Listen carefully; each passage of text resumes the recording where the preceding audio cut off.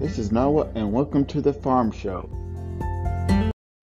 Today on the Farm Show, we'll be doing the controversial question: what is better, John Deere or Case IH? Before we begin this episode, we need to get a word in from our sponsors. Our sponsor today is John Deere. Nothing runs like a deer. To start the episode off, we should talk about Case IH. So the company Case IH was never called that before. First, they were called Case, but in 1985, they bought International Harvester, the brand.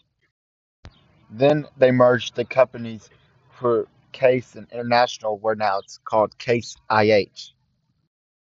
Also, the company Case IH in 1986, they bought a brand new tractor called Stinger tractors. That's when the Stingers, they were large base four-wheel drive tractors, and that's when Case made the big ones. But I like the older Case IHs because they're really good tractors. They look good, but they did the work for you, all the work you had to do, and everything you needed. And now, based in 2015, in the future, the tractor sales are up. I've never drove a Case tractor before, but I just don't like them because one of my neighbors, they had a nice Case tractor, and they had a nice John Deere baler behind it, and the thing caught on fire, so it burnt up the tractor with the baler. But the bad thing was, since it was so new and you still painted it off, he had only half insurance on it. So when it burnt up with the tractor and the baler, he only got 50% of it back, and he lost a really good baler. So my neighbor to the day, he would never ever own a Case ever again, since he only got 50% of his money back from the tractor and the baler.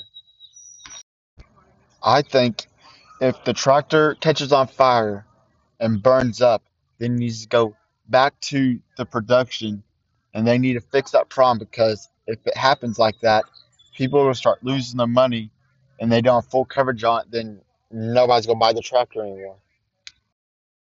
Where I live in Kentucky, most people, they use either John Deere or another brand, because there's only a few Case farmers around here, because they don't like them, and I would agree, but I have no idea because I've never have driven one, so I have no idea if they drive good, shift good, sound good, pull good, they brake, or have any of them caught on fire. Two people reason why people buy Case too is because it's cheaper than John Deere. Because John Deere, they're really good tractors, but they're really expensive.